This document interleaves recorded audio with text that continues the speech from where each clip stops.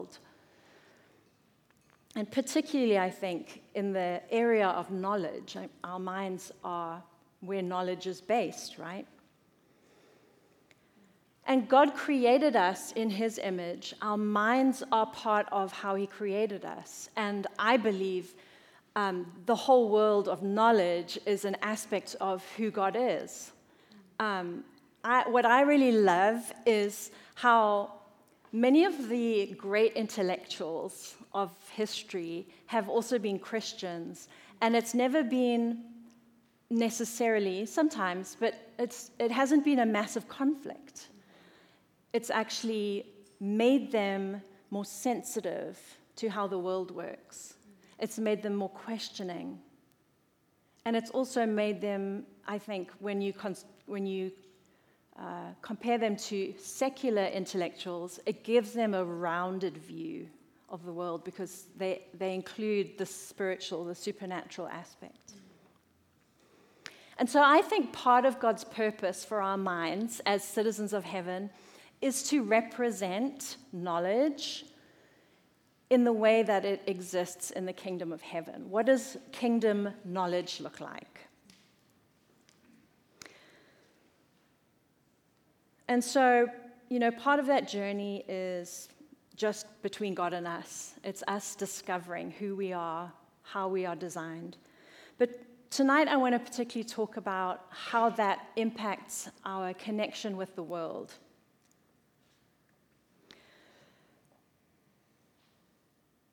And the problem that Paul talks about so specifically in Romans 7 is the fact that we are still in our flesh on this earth. And we still have our human nature, which is fallen. And this is something that this whole kind of conflict between human nature, the flesh, and the redeemed, the justified self. There are thousands of books on this, and it's fascinating. But tonight I really want to talk about it very simply and sum up the problem that we have our flesh, which is really the animal nature. It's our bodily form, right? And that doesn't just mean actual, organs. It also means how our brain works. Our brain is a very physical thing. Often our emotions are driven by the way our body reacts to situations, right? And I think that the world of psychiatry at the moment is just like blossoming in all of this, and I think it's very exciting. So there's the flesh.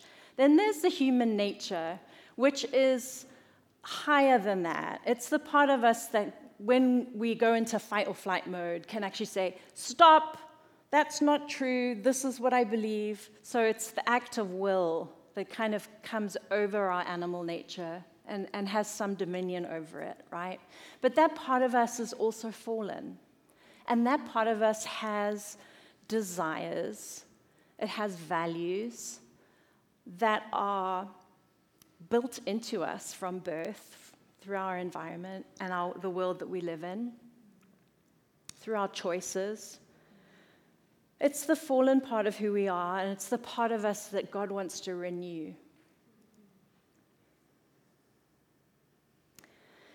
And the main thing that God really spoke to me about for this whole talk was this key idea that the values of our human nature are based on, at base, before we're saved, the values of the world, which are two things, just the very most basic level. One is the flesh wants to be free of pain, and human nature wants to have significance. And I started thinking about these things, and everything that I could think of kept coming back to those two things: comfort or freedom from pain, and significance, being somehow important. And that is defined in so many ways. For every individual, it's different, right? And these are not bad things. God has built these things into us. He wants us to be free of pain. He promises us that in the eternal new heavens and new earth, freedom from pain and suffering. So that's a good thing. And he wants us to know that we are significant, that each one of us is critically important to him. I think that we fight to hold on to those two ideas our whole life. Does God really want me to be free of pain? Does he want me to be important? Does he really care?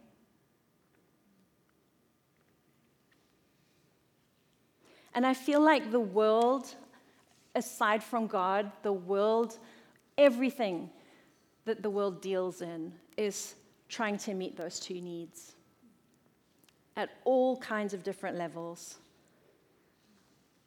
And I think the more money you have, the more sophisticated it gets. But it's still really just trying to meet the same needs. And so part of our calling is to say, what does this look like when I am a citizen of heaven and God has created me with a desire to be free from pain and to have significance? And how am I supposed to represent that to the world? Especially when the world is desperate for an answer to those questions. And this is where humility comes in, because the world's knowledge and the world's answer to those questions is characterized by pride. It's characterized by the I'm right, therefore you're wrong mindset. My answer works, yours doesn't. It's characterized by this need for proof. You need to give me proof that that will work. Do this, and I promise you it'll work. If you just do these things, this will happen. It's the same thing, it's pride. Give me a formula to solve my problems. And ultimately, it's characterized by the pride that says, I can know the truth apart from having to know God.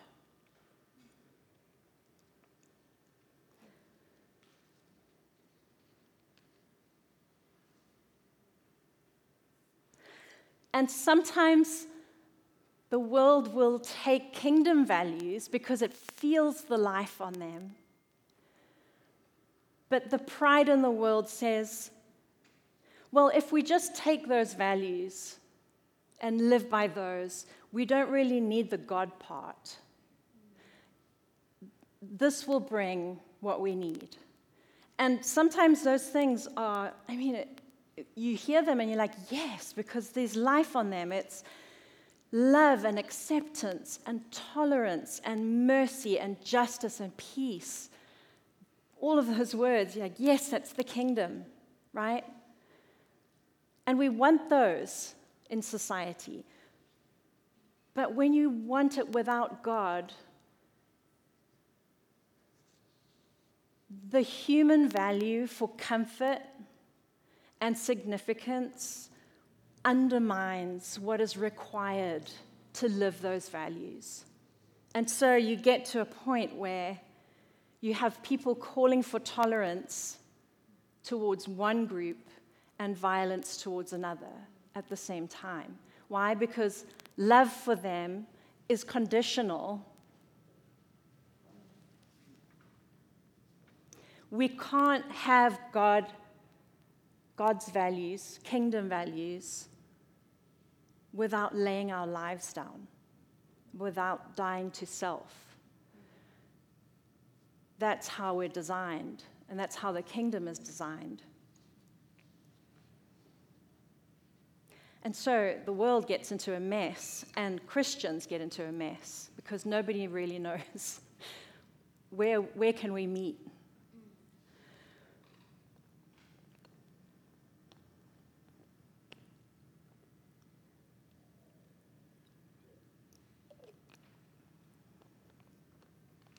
And often what will happen is Christians do one of two things. They might say, well, I can't be in this world anymore. I'm just going to separate myself from it. And you see this in the church over history. You get these movements of people who separate themselves from the world, sometimes very extremely, like on the top of a column in the desert. And the problem with that is it was so weird that crowds of people would come see them, and then they're kind of not alone anymore. So they'd get very frustrated. But the common theme in people who wrote about becoming hermits and other things is that the more isolated they became from community, the harder the battle became. And so their sin grew within them, and their imaginations grew darker. And the opposite effect happened, basically, of what they were trying to achieve. And, Jesus did go aside. He did take time alone, but it was always to prepare to come back in. He learned practical, intellectual, worldly knowledge in order to engage with the world,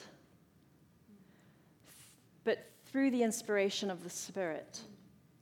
And so the question is not whether we engage, but how we engage. And so the second way that Christians will often react to this tension in the world, seeing values that they want, but the world isn't accepting how we want them to do it, and it all just looks chaotic. A lot of Christians will think, well, if I just package it right, then maybe I can kind of bring them over, right? And so it's kind of the opposite of going into isolation.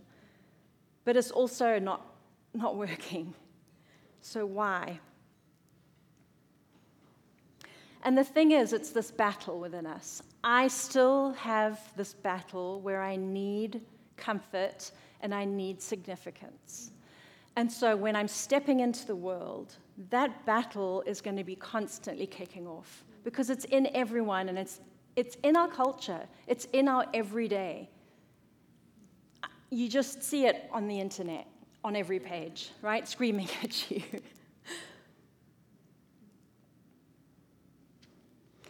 And it's easy to try to engage the world by fitting the gospel to match the needs of the world for comfort and significance. And saying, if you just believe, then you'll get comfort and significance, right? So what is driving us when we do that? When we preach a gospel that isn't complete, because the gospel of victorious Christianity is not complete. God did not promise that we would be free of pain in this life. He said it was a kingdom promise. Jesus said, "Take up your cross and follow me." So if we preach that if you just believe in God, your pain will go away, or your disease, your discomfort, your suffering will go away, it's not complete. The Bible doesn't show that picture. It's a bigger picture. And in fact, Jesus is saying, are you willing to stay in your pain, if required, and still follow me? That's a cross that you have to pick up. It's painful.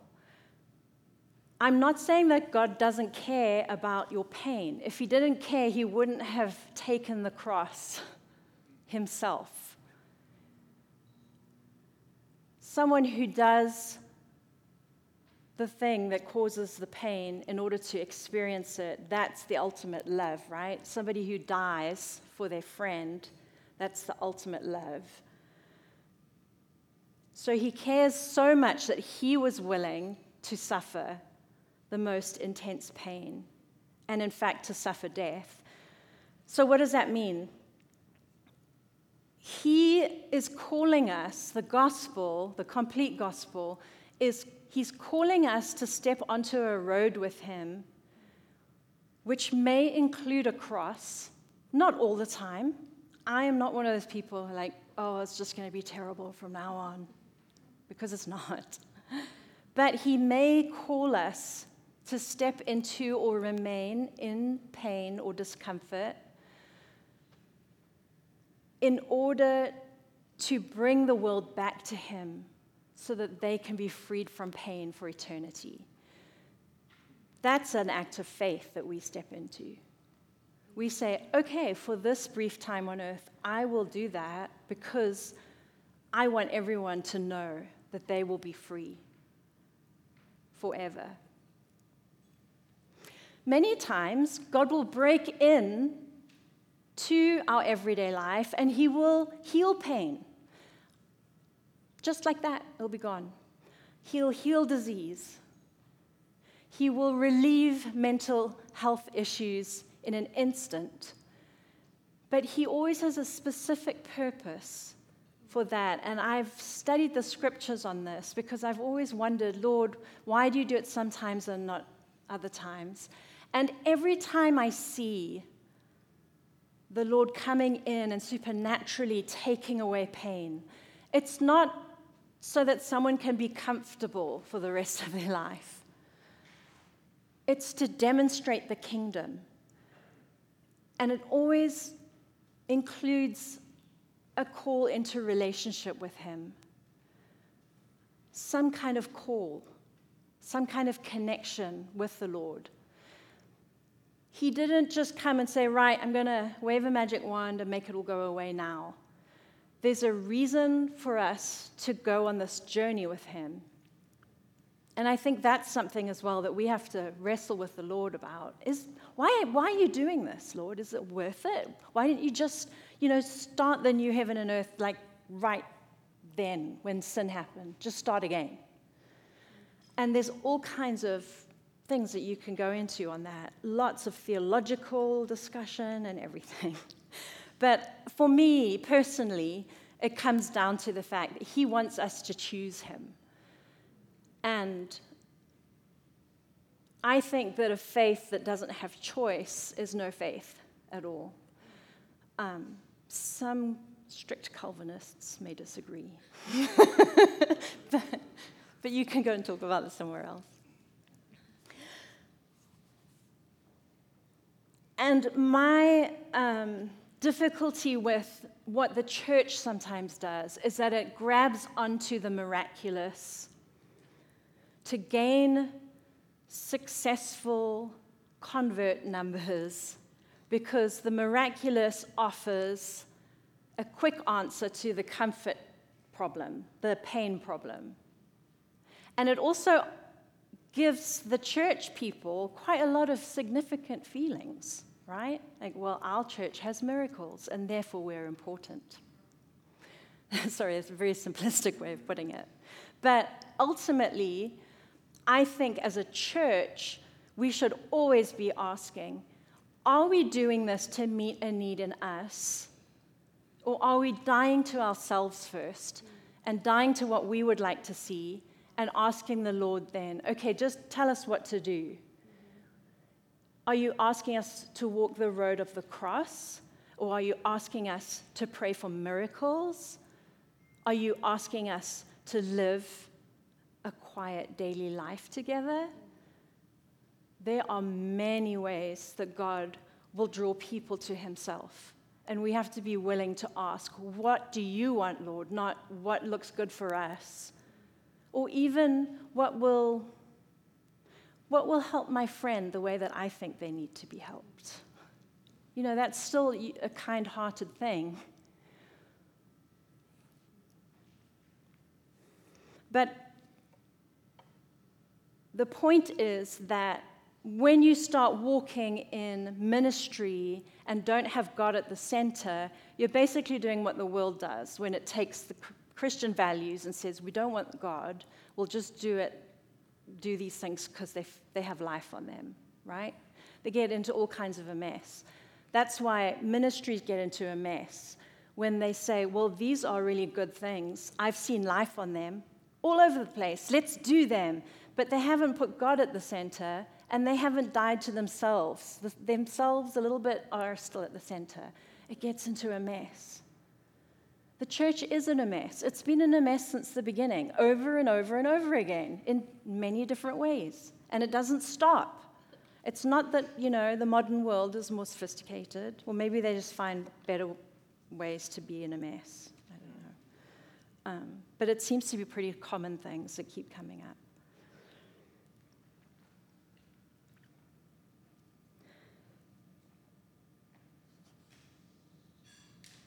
And so the one other thing I wanted to bring up, and this is the challenge against that desire for significance that we have. For pain and comfort, it's the desire for miracles. We want a quick answer, the victorious gospel, right? The practice in life that will undermine this need for significance in your human nature, that will feel uncomfortable to it, is the season of hiddenness. And I know so many people, I think everybody that I know who is kind of over 40 has had seasons of hiddenness. And it's always a struggle. This is why they call it the dark night of the soul, which is very romantic. Or the wilderness season. Actually, it's really not a nice place to be. It's not romantic at all. It feels really hard. And part of that is because you're dying inside. Parts of you are dying inside. It's the parts of you that need significance in this lifetime. And so some of the questions you can ask yourself if you think, well, that's not really, it's not a big deal for me.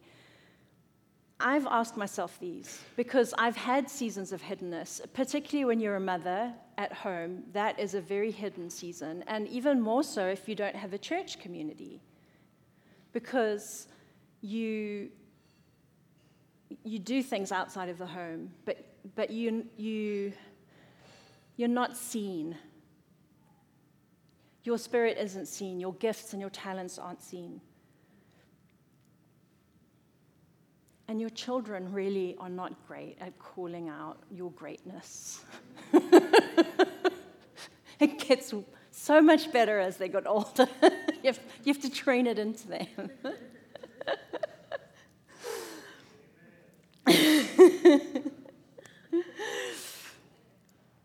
And so, can you have contentment and peace in a quiet daily life at home?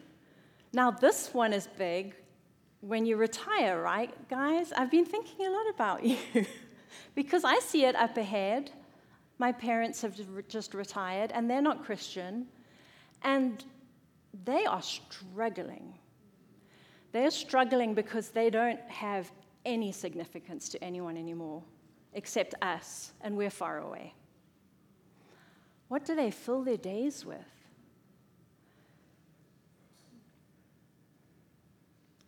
For me, that feels like almost a tiny purgatory before they go. Do you know what I mean? The Catholic idea about paying for your sins before you go to heaven. I always said old age must be a kind of purgatory, right? God decides how long you're going to be old. Die young. That's the answer. But no. Sorry, sometimes I'm a little bit dark. Particularly when I think about life stages, because that's the reality, right? And I am always about, let's ask the Lord how we're supposed to do this, because this doesn't look very happy. I know that he doesn't, unhappiness isn't necessarily something that he just fixes for us, but I think he wants us to be aware. And I've seen a lot of spirit-filled older people, and you guys are models. I can tell you that right now. I have seen a lot of older people who are genuinely, their light gets brighter and brighter as they get older. That's what I want. And so I'm thinking now, like, Lord, can you teach me? Because I know that when I get older, my strongholds get like slightly more, it's like your wrinkles. You can see them more because they're deeper. It's like a light thing. I don't know. Anyway, strongholds get deeper. They stick out more and you see them. I see this in my older family. All the things they used to be really good at hiding, they just say it now. And it can be very offensive. So I don't know what I'm going to be like. Sorry, babe. But yes, motherhood has hiddenness. Old age can be hiddenness, particularly if you have health issues and you're stuck at home or are far away from your family. Illness can be a time of hiddenness and is particularly hard for young people where it comes on fast.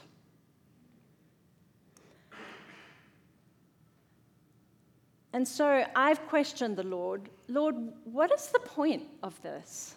You know, is this part of your kingdom plan? Because it looks pretty painful. And I just felt very simply the Lord saying that, you know, the kingdom wisdom about this, it goes against the world's wisdom that says, well, you're in a very insignificant season. You really have no impact right now. Your purpose is kind of fading away. God is saying, now all you can do is find your significance in my arms. Jump into my arms and ask me how important you are. Nobody else is going to tell you you're important anymore. And that need is hungry in those times. And it's so easy to go out and try and find that significance somewhere. And you know, it can be way more, guys, than just significance in like your career or your community life, all the things that we think about when we think of significance. I'm also talking here about like physical attractiveness, right? Bodily strength, physical strength. The things that sometimes we take for granted. I've read about people who were beautiful young women who then get sick and waste away, and they say, the one thing that I had that people really saw is gone. Now what do they see? They just don't see me anymore.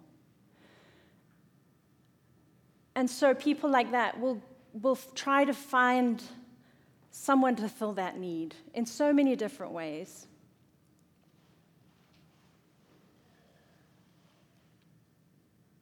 And I personally think that being a teenager is a hidden season.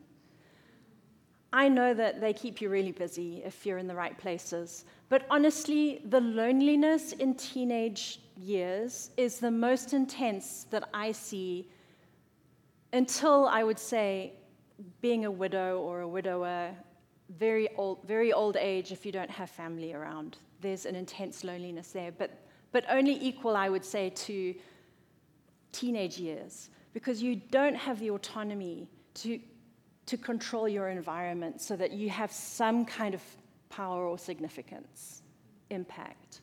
It's all put on you. And so teenagers, you'll see them, are desperate for some way to feel significant, as well as trying to comfort their pain. There's a lot of pain. So my question for you is, ask yourself these questions. If I was knocked over by a car tomorrow and couldn't move, I'm not saying that this will be you straight away, but will I be bitter and twisted and wish I would die? Or, which you probably will many times in your journey, but will you move towards a place where you realize my prayers are still significant? The fact that the Lord kept my consciousness alive means there is part of me that is still important, and therefore I will use that. it's very easy just to say that when you're not in that situation. But it's a challenge because I think if we think about these things, it can also kick things off in us. And we can be like, oh, what would I do? What would I miss the most? What would I think about myself?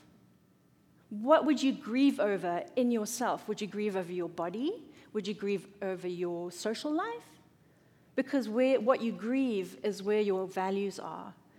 And that helps you to see, okay, Lord, wow, if I would grieve my social life, am I putting too much of my significance in my social life? He might say, no, you're great. You just keep on going. But it's good to ask those questions before it happens.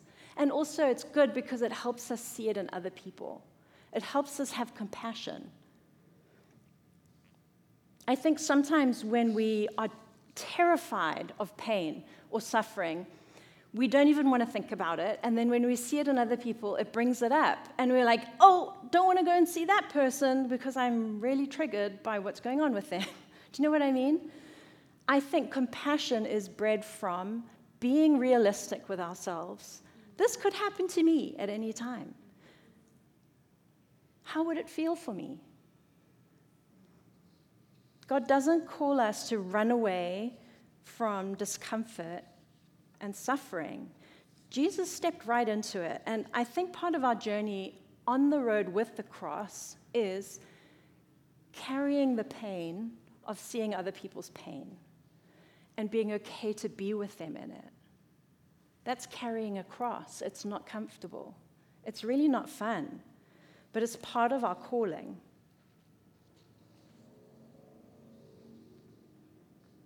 And so, as you can see, all of these things are really talking about a dying to the self, dying to that human nature, that flesh instinct that we're fighting against all the time. And that really is what humility is. Humility is being willing to die to yourself. Pride elevates the self and says, well, I'm more important.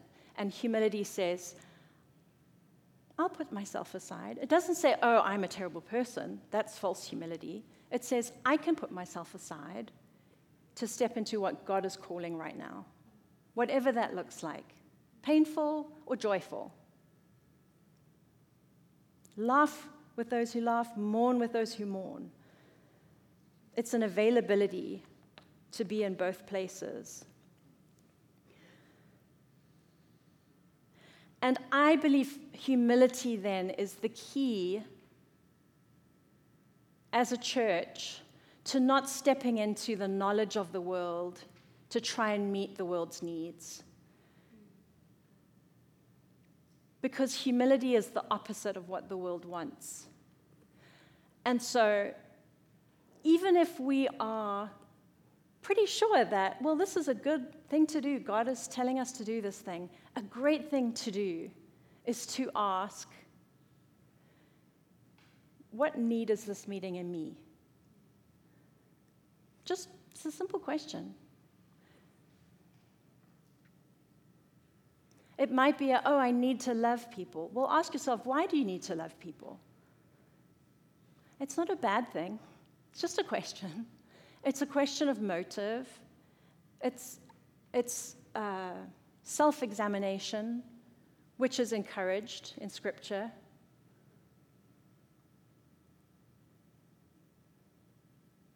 And I would always say this. It's very easy to say, take the answers to your questions, take what you're hearing, what you think is the will of God, and compare it to Scripture. Well, yes, that's great, that's fine. But so many people do that.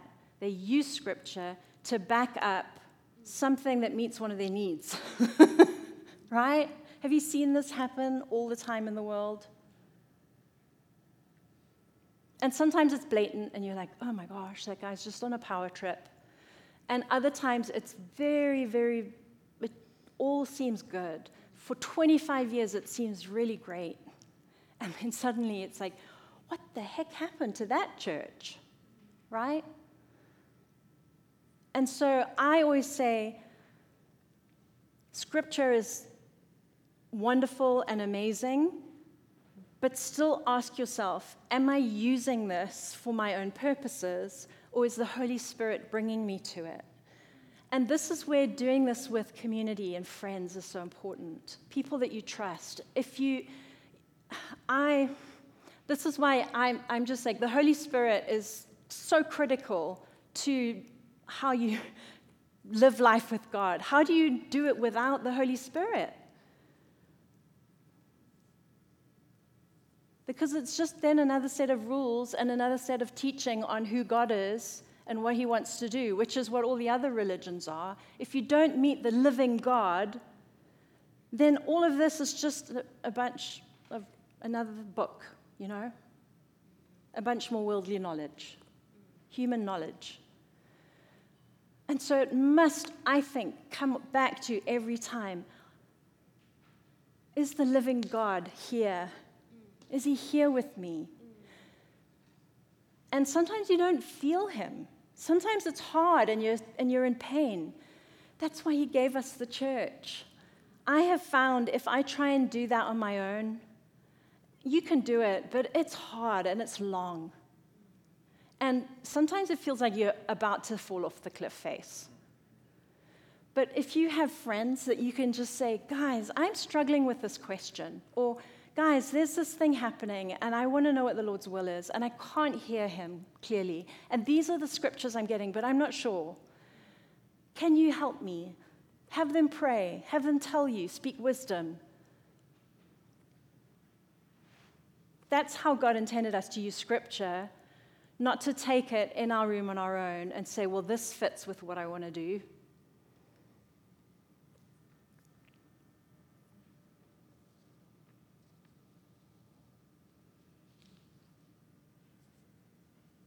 And so I want to challenge us all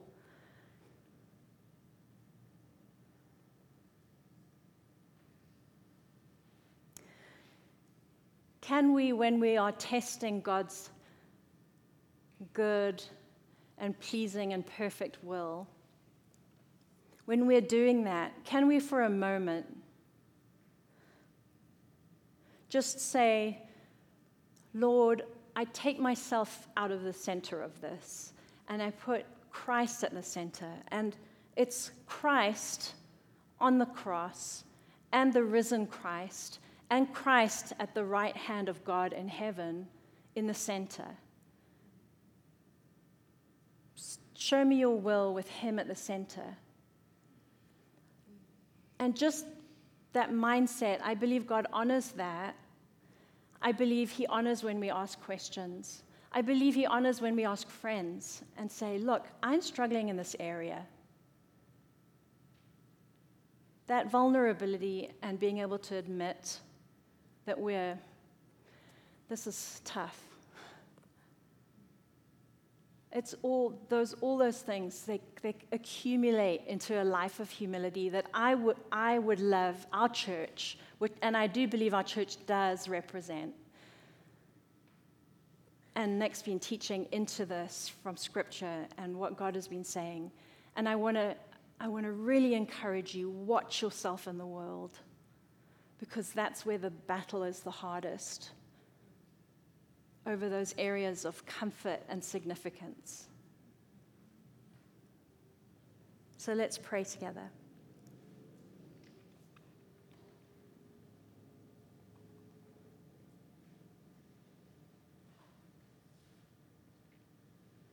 Father, we all have a desire to be good ambassadors of your kingdom. And that looks like so many different things in our lives, and we're all in such different seasons. And some of us have a lot of worldly influence, and others of us feel that we don't. We may be going in and out of different seasons. And there's so many of us, Lord, that do struggle with illness, with pain, with injustice.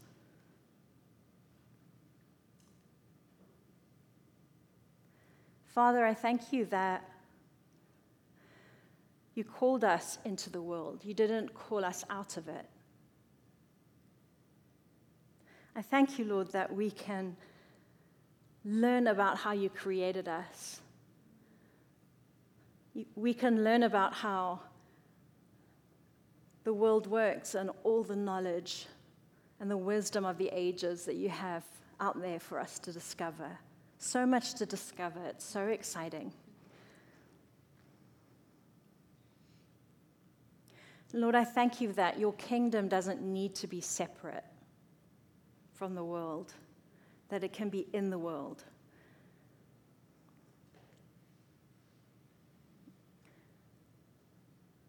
I pray, Lord, you'll help us to see how each of us can use this tool of humility better, so that that struggle, that conflict within our flesh and our human nature, that, like Paul says, we want to do things, and we keep doing the other things that we don't want to do.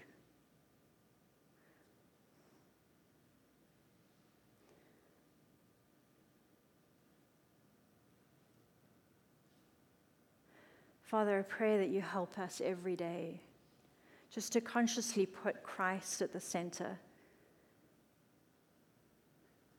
to examine our own hearts. Test my heart, O God, know my anxious thoughts.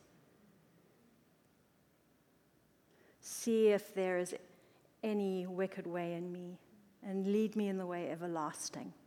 That's our prayer, Lord. And so we pray you test our hearts every day.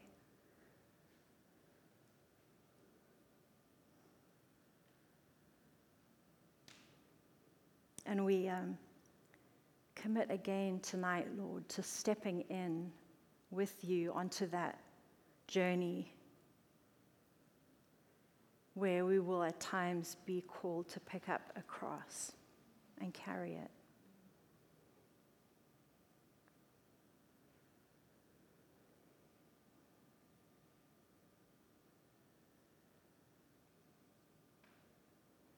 I thank you, Lord, that there's hope in that journey. There is hope in that journey for the world, not just for us.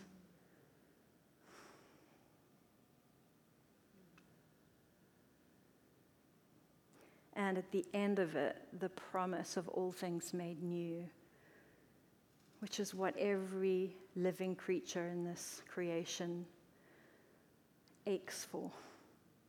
All things made new, and everything in its place.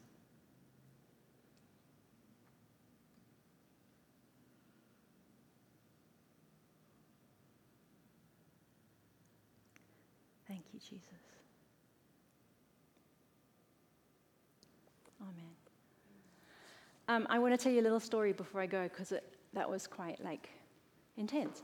Adam Narciso emailed, and some of you will have seen his email. He is our friend who comes and runs conferences sometimes, and he is now living in Nashville, Tennessee, and he has a ministry specifically to Gen Z, which means he's on TikTok.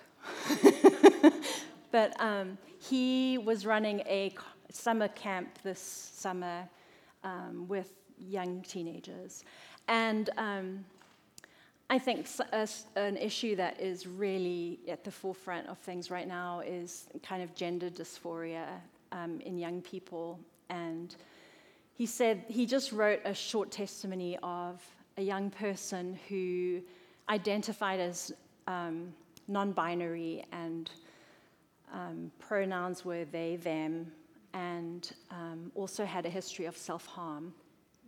And this young person was just really touched by the love of God during the summer camp, and gave their lives to the Lord at the altar. And then during the worship session later on, the kind of giving thanks session, she went up to the front and she gave thanks for God calling her into his love and basically realizing that she was loved. And some of her friends came up to pray with her, and as they prayed, they felt the Lord saying, pray for her scars of self-harm. And as they prayed, the scars disappeared completely. And I love that. I know that that's one of these kind of out there testimonies. It's amazing.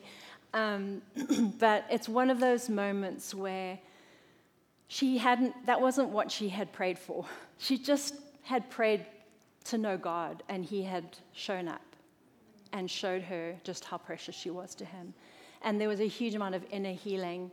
But for her, but also for her friends, what an incredible testimony of what had happened inside of the unseen. It was made seen as well. And so, yeah, I just wanted to share that because that's one of those things where the world's knowledge is great and helpful in a lot of ways and helps us to connect with people. But ultimately, it's just meeting the living God that is what changes your life and brings it back into the alignment with how he designed us. And so that's what we should always be